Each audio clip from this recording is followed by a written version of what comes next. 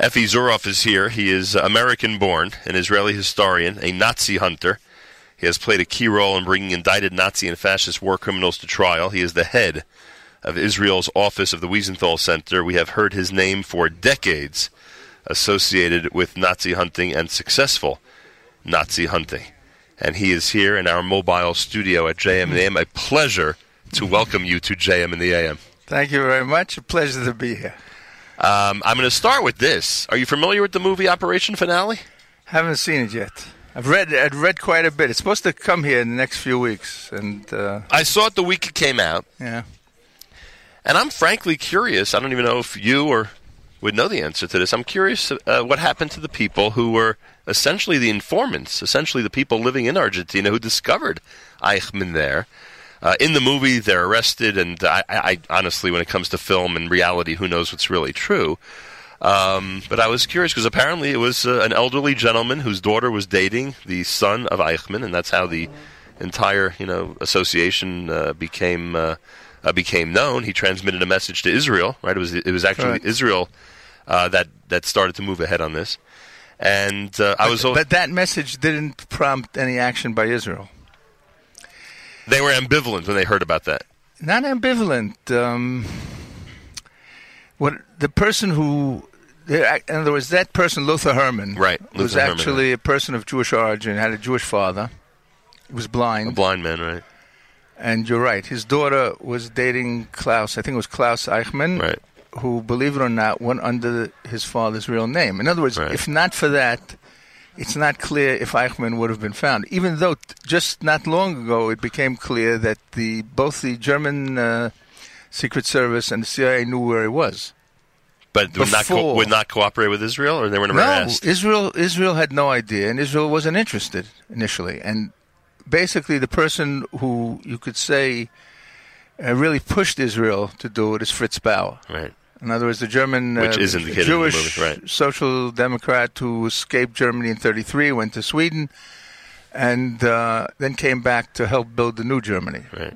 In other words, not a Zionist, let's put it that way. Sure. And he was the one who sent the information to the Mossad. He was the one who later went to bang on the table and tell Israel to get off its hysteria. And to start acting. And to start acting, yeah. And the whole operation is the details of it. I saw the museum presentation. They had a whole at the Museum of Jewish Heritage. The exhibition, I've seen it. Yeah, that is. I mean, just the details and everything that had to be done in order to get that mission accomplished was remarkable. But I guess nothing the Israelis do should surprise us, huh? I wouldn't say that, but I'd say thank God that at least they made the effort in this case, in the Eichmann case, to do what they should have done. Now, about a year and a half ago, 3 books that were commissioned by the Mossad about the history of their efforts to bring Nazis to justice were made public, and they're available on the Yad Vashem website. And they haven't been published. In other words, you can't buy them in the bookstores, right. but they're available and they can be read. And I'm probably one of the few people who actually read all 800 pages.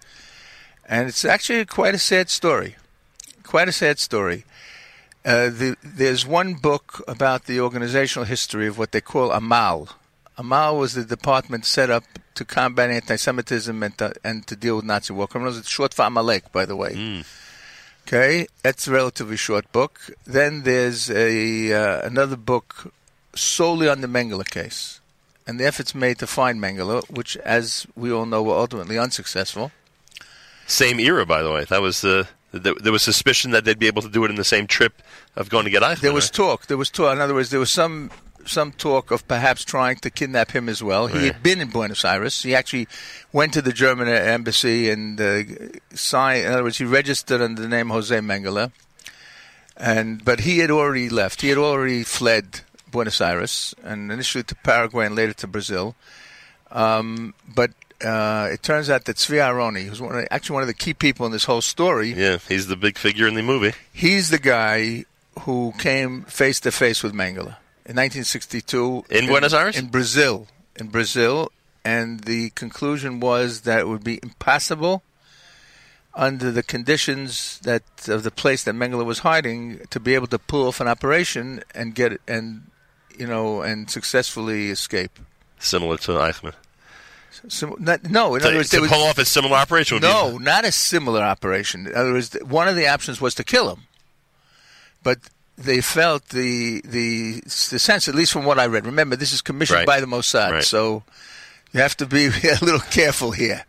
And they're basically showcased to the world, or to the Hebrew-speaking world in the meantime, of what they want you to know. And they couldn't. The feeling was that they wouldn't be able to escape, even if they just shot him and tried to get out of there. Effie Zuroff is here. Now, we had a situation in the United States very recently. President Trump was lauded for spearheading the effort to, I guess, deport. Deport would be the word. Yeah. Deport a... Yaakov Pally. Right. Now, I assume... I mean, I know that the assumption is that the majority of those involved in war crimes are now gone, right, at this point. No, of course. I mean, obviously. Only natural. So will this now be the last or close to the last? Not by a long shot. Listen, let me tell you a story. There was a famous case of an Austrian who was a commander of 3 forced labor camps in Poland, a man named Josef Schwamberger, who was a notorious sadist. I don't know if you remember the movie, The 81st Blow. Sure, I remember that movie. Okay. He was one of the longest movies I've ever seen. He's the person who gave the 80 blows to Michael Goldman, Mickey Gilad, who later served in the Israeli police in the Nazi war crimes unit and was among the people involved in the Eichmann trial. Reminding our listeners that the 81st blow was that they didn't believe him. Nobody believed him. They didn't believe him, exactly. So he was the commander of a camp in Przemysl, in Rosvadav, and in Melitz. 3 different forced labor camps.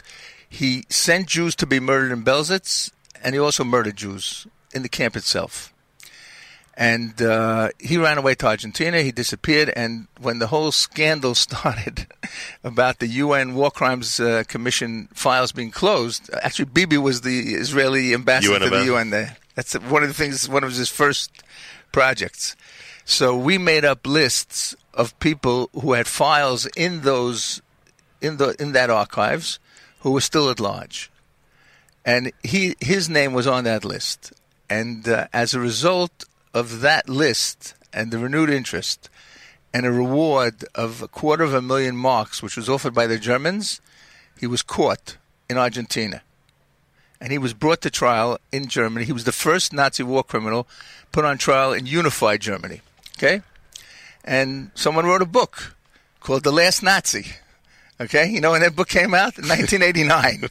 You know how many Nazis have been prosecuted since then? Plenty. A lot. All right. Nonetheless, we are getting to a point. No, that's true. Now, to be perfectly honest, the reason we're still involved and the reason there still are trials, and there are recently 3 trials in the last few years in Germany, is because of a very dramatic change in German prosecution policy. Until 10 years ago, if you wanted to prosecute a Nazi war criminal, you had to prove that that person had committed a specific crime against a specific victim and had done so motivated by racial hatred. And that's almost impossible to prove. But because of Demjanjuk, believe it or not. I remember that case. Okay. Because of the Demjanjuk case, and America was desperate to get rid of him, 2, I would say, Chasidei Umot Ha'olam, righteous Gentiles, who worked at the Central Office for the Clarification of Nazi War Crimes in Ludwigsburg, near Stuttgart, came up with a strategy that enabled his prosecution. And they basically said as follows. One was Thomas Walter, another one was Kirsten Getze. They both worked as prosecutors in Ludwigsburg, which was the central German federal agency for prosecuting Nazis. Even though they can't prosecute. They start the cases, then they hand them over to local prosecutors in the areas where the suspects live. So they said the following. Since the primary purpose of the death camps was the mass murder of innocent civilians, any person who served there can be prosecuted successfully, not for murder, but for accessory to murder. Mm-hmm. Punishment for which is 5 to 15 years in German law. And that was the basis for the Demjanjuk for the Demjanjuk prosecution, which was successful. Began in October 2009, completed in May 2011. Once he was convicted, the Germans started looking all over for anyone who had served in a death camp, but also anyone who had served in the Einsatzgruppen. I met with the previous head of the central office in the summer of 2011, and I said to them, listen, your logic can also apply to the Einsatzgruppen. So they said, oh, we know that, and we're operating on that basis. But what happened was, though, as time went by, since 2011, there were periodic announcements by the Germans. They had found X number of people from Auschwitz, X number of people from Majdanek, not a word about a single person from the Einsatzgruppe.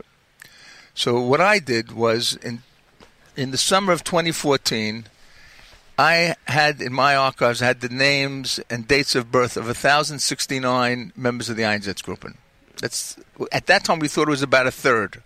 A little more than a third of those who had served there. Apparently, that's not the case. There's more than that. But in any event, I made a list of the people born 1920 or later. 80 people, 76 men, 4 women. And that list was given into the German ministers of justice, Heiko Maas, actually. He's today the foreign minister of Germany. And to Thomas de Maizière, who's the minister of the interior. Now, why? I have to explain. Why couldn't I tell the Germans which of these people are alive? Right. Because there's something called Datenschutz. Datenschutz is data protection. And I jokingly call it the Heilige Datenschutz in Germany. In other words, this is like a holy concept. Now, why is it a holy concept? Because of the Holocaust, sure. Because of the Third Reich. Right. Okay, who's benefiting? They don't want anybody talking. Who's benefiting from it Sure. now? The Nazis. Right. So, in any event, I gave them the list. 17 months later, they told me that 8 people on that list are of interest to them. Okay, do you have any more information? In some cases, I had more information. In other cases, I didn't have. And we answered. Every so often, I'm writing them, asking them what's going on. No information. Mm-hmm. In other words, I'd like to get information. They don't like to give information. Right. So basically what I did was I teamed up with ARD, which is German Channel 1, who have a program called Kontrast in German, in other words, which is the equivalent of 60 Minutes. Right. Magazine show. Right. Investigative show. Right. So I gave them the names, and they found and interviewed 2 of the people whom they found alive and well, who had been in Einsatzgruppe C, who were at Babi Yar. And then it turns out that a third one was also alive. In other words, these people are alive and well, living in Germany. And now they can be brought to justice. Are they going to be? Listen, first of all, I'm the only Jew in the world who prays for the good health of Nazis. Okay? That's a very important prayer of mine.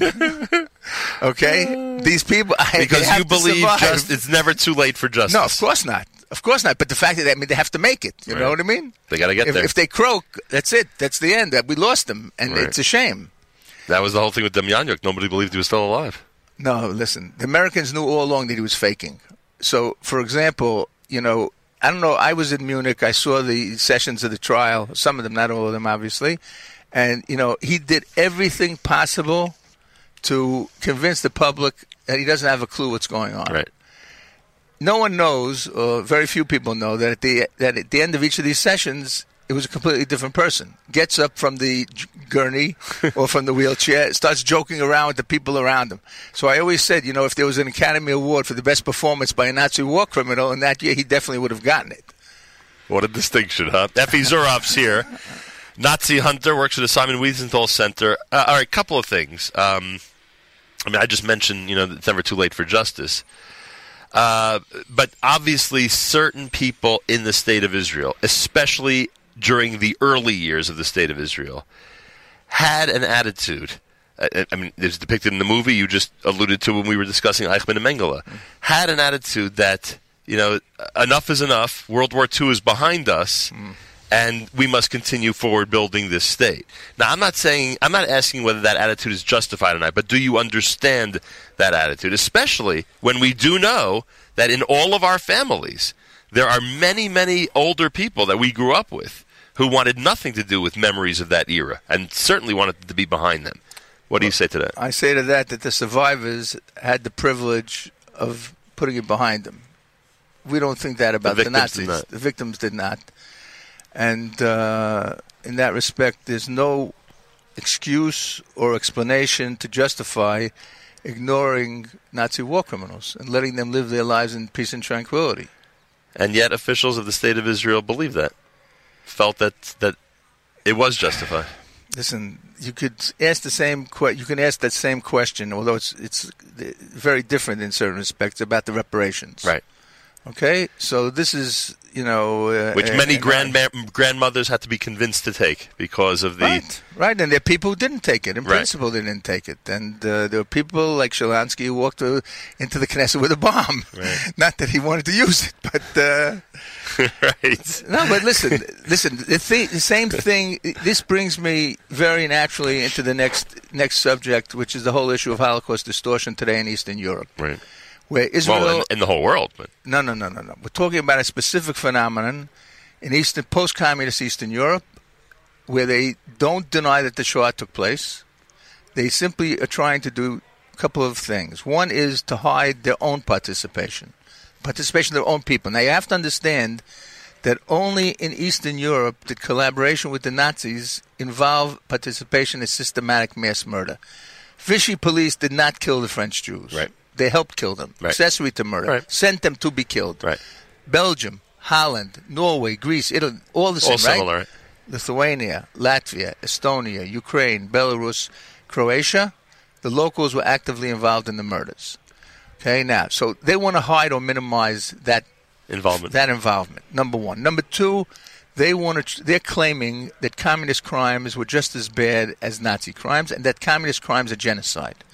That's very important, because if communist crimes are genocide, that means that Jews committed genocide. Right. Jews working for the KGB, okay? Now, not out of any affiliation or connection to the Jewish people. These are people who, in a sense, left the community. Independence. Okay, but if Jews committed genocide, how can Jews complain about our people committed genocide? In other words, if everybody's guilty, nobody's guilty. Right. Now, so just to give you one example, one of the things they're trying to do now, they're trying to push, and I'm talking about countries like Lithuania, Latvia, Estonia, they're trying to push for a joint Memorial Day for all the victims of totalitarian regimes, which will be observed on August 23rd. August 23rd is the day of the Molotov-Ribbentrop non-aggression pact between the Soviet Union and Nazi Germany. In other words, what are they saying? They're saying, you innocent or clueless observer, think that Nazi Germany bears the sole responsibility for 50 million people killed in World War II. Right. Well, think again. So in other words, they're comparing the country that conceived, planned, built, and operated the largest mass murder factory in human history, Auschwitz-Birkenau, with the country with all its flaws, and I don't want to in any way, minimize Holocaust, communist crimes, but the country whose army liberated that mass murder factory and stopped the mass murder. So, and needless to say, if such a plan will be accepted, then it's bye-bye International Holocaust Day, because what do you need it for? You have something more January inclusive. At the UN. January 27th, You have it more inclusive, more victims, more people will be happy. I mean, you can't have endless Memorial Days, right? So this is a very serious thing, and I'm very sad and frustrated to say that Israel has ignored this phenomenon because of political, economic, security interests. And it's a real shame because, as my late father used to always point out, as we know, this was a crime against Jewish people. Others were killed. Right. But this was specifically a crime against Jewish people. The point is, why did the Shoah to take place to the scope that it did? Because the Jewish people didn't have a country whose priority was to save Jews. Right? Nowhere to go. Now, today we have a country, okay? And that country sees itself, first of all, as the defender of the Jewish people. Second of all, as the heir of the victims. So, Miman Avshach, this is something that we have to do, and we're not doing it. Effie Zoroff is here. I could speak to you all day. There's two philosophical questions I must get to. 1 second. I have to say one thing. Bibi was just in Lithuania, right? On a state visit. Right. And it wasn't bad enough that he didn't call them out on being basically the locomotive pulling this double genocide theory and the Holocaust distortion. He praised them for the way they're commemorating the Shoah. So think how the people here in Israel, the survivors, people like me who are fighting tooth and nail against the Lithuanians and against the lies, feel when something like that happens. It's terrible, terribly frustrating. Philosophical question number one. Okay. and believe me, I understand your frustration. All of our frustration should be with that. Is there any difference between anti-Zionism and anti-Semitism? No. Anti-Zionism is a new form of anti-Semitism. In other words, anti-Semitism exists for hundreds of years. It is adopted. It was adopted different forms. Okay. In other words, today, hatred of the Jew because he has a different religion and different language and he has a different holidays is out because of the Shoah. Okay, that's passé. So what are you going to do? And if you hate a Jew, you have to find a new way to hate a Jew. And this and new they did. way, and they did. Finally, I don't know if you have a personal opinion on this issue, but if you do, I'm very curious what it is. Many students, in fact, many students in this country, spend part of their time away from the U.S. while they're visiting Israel, going to Europe, visit concentration camps, etc., etc. There are people, especially those in the prior generation, who did not like the fact and still don't like the fact that we, as a Jewish community, are supporting financially efforts in Poland, etc. Your opinion? Definitely, I'm in favor of the trips, 100%. The sad part of the trips is that people have to go to Poland to strengthen their Jewish identity. That's the sad part. But it's very effective. And you see conclusively that those trips help strengthen Jewish identity, help in the fight against assimilation, against intermarriage. That's the real challenge now. Because we're very strong when we're being attacked and we're being threatened to be killed. Right. Then our Jewish identity skyrockets. But in times of peace and in times of comfort... Judaism, Jewish identity shouldn't be built around suffering and sorrows, okay? But they're definitely a part of who we are and our identity. And this is one of the things, one of the tools that is proven to be very, very effective. I wouldn't cancel them at all. I would add that every effort is made to limit the financial investment or spending in these countries, and they try and bring the food from Israel and all sorts of other things. So, Bemet, I wouldn't under any circumstances. You know what? Listen, let me tell you something. I spent the last 10 years of my Miluim, of my army service. I was in the educational corps. Okay?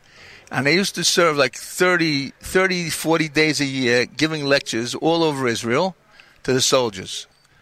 And I spoke to every type of soldier imaginable. The most intelligent, the least intelligent. The most educated, the least educated. Ashkenazim, Sfaradim, Mesortim, Datiim, Chilonim, everything. And I was pleasantly surprised by two things. One is that the soldiers knew a lot more than I thought. They knew a lot. And the second thing was that there was tremendous empathy across the board. Didn't matter, Sfaradim, Ashkenazim, Datiim, Chilonim, Mesortim, whatever, were the victims of the Shoah and the subject. And the reason for that is, number one, that they made the subject of the Shoah obligatory for Bagrut and the trips to Poland. Proof positive. Okay. How many years are you living in Israel? 48. Oh, wow. That's quite a stretch of time. And are you still going to be hunting Nazis?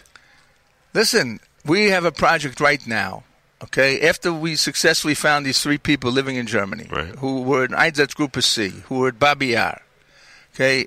And as a historian of the Shoah, I know that the information I had in my files, in my archives, which was created for a completely different reason, by the way, but that's another story, is only a small part of the information. In other words, I had 1,200, no, actually, let's say 1,300 names, and in the 1,069 cases, I had dates of birth as well. Okay, so those 1,069, I originally thought was more than one-third. But after consulting with experts on the Einsatzgruppen, we realized that the number was actually much higher. And right now, as we speak, we have a researcher going through the archives to try and find as many names and dates of birth as possible, with the hope of finding other such people that can be brought to justice. Listen, the minute any of these people is brought to justice, by the way, November 6th, there's a trial opening in Munster of a guard in Stutthof. Okay? We found 20 survivors for them, most of them living in Israel. Wow.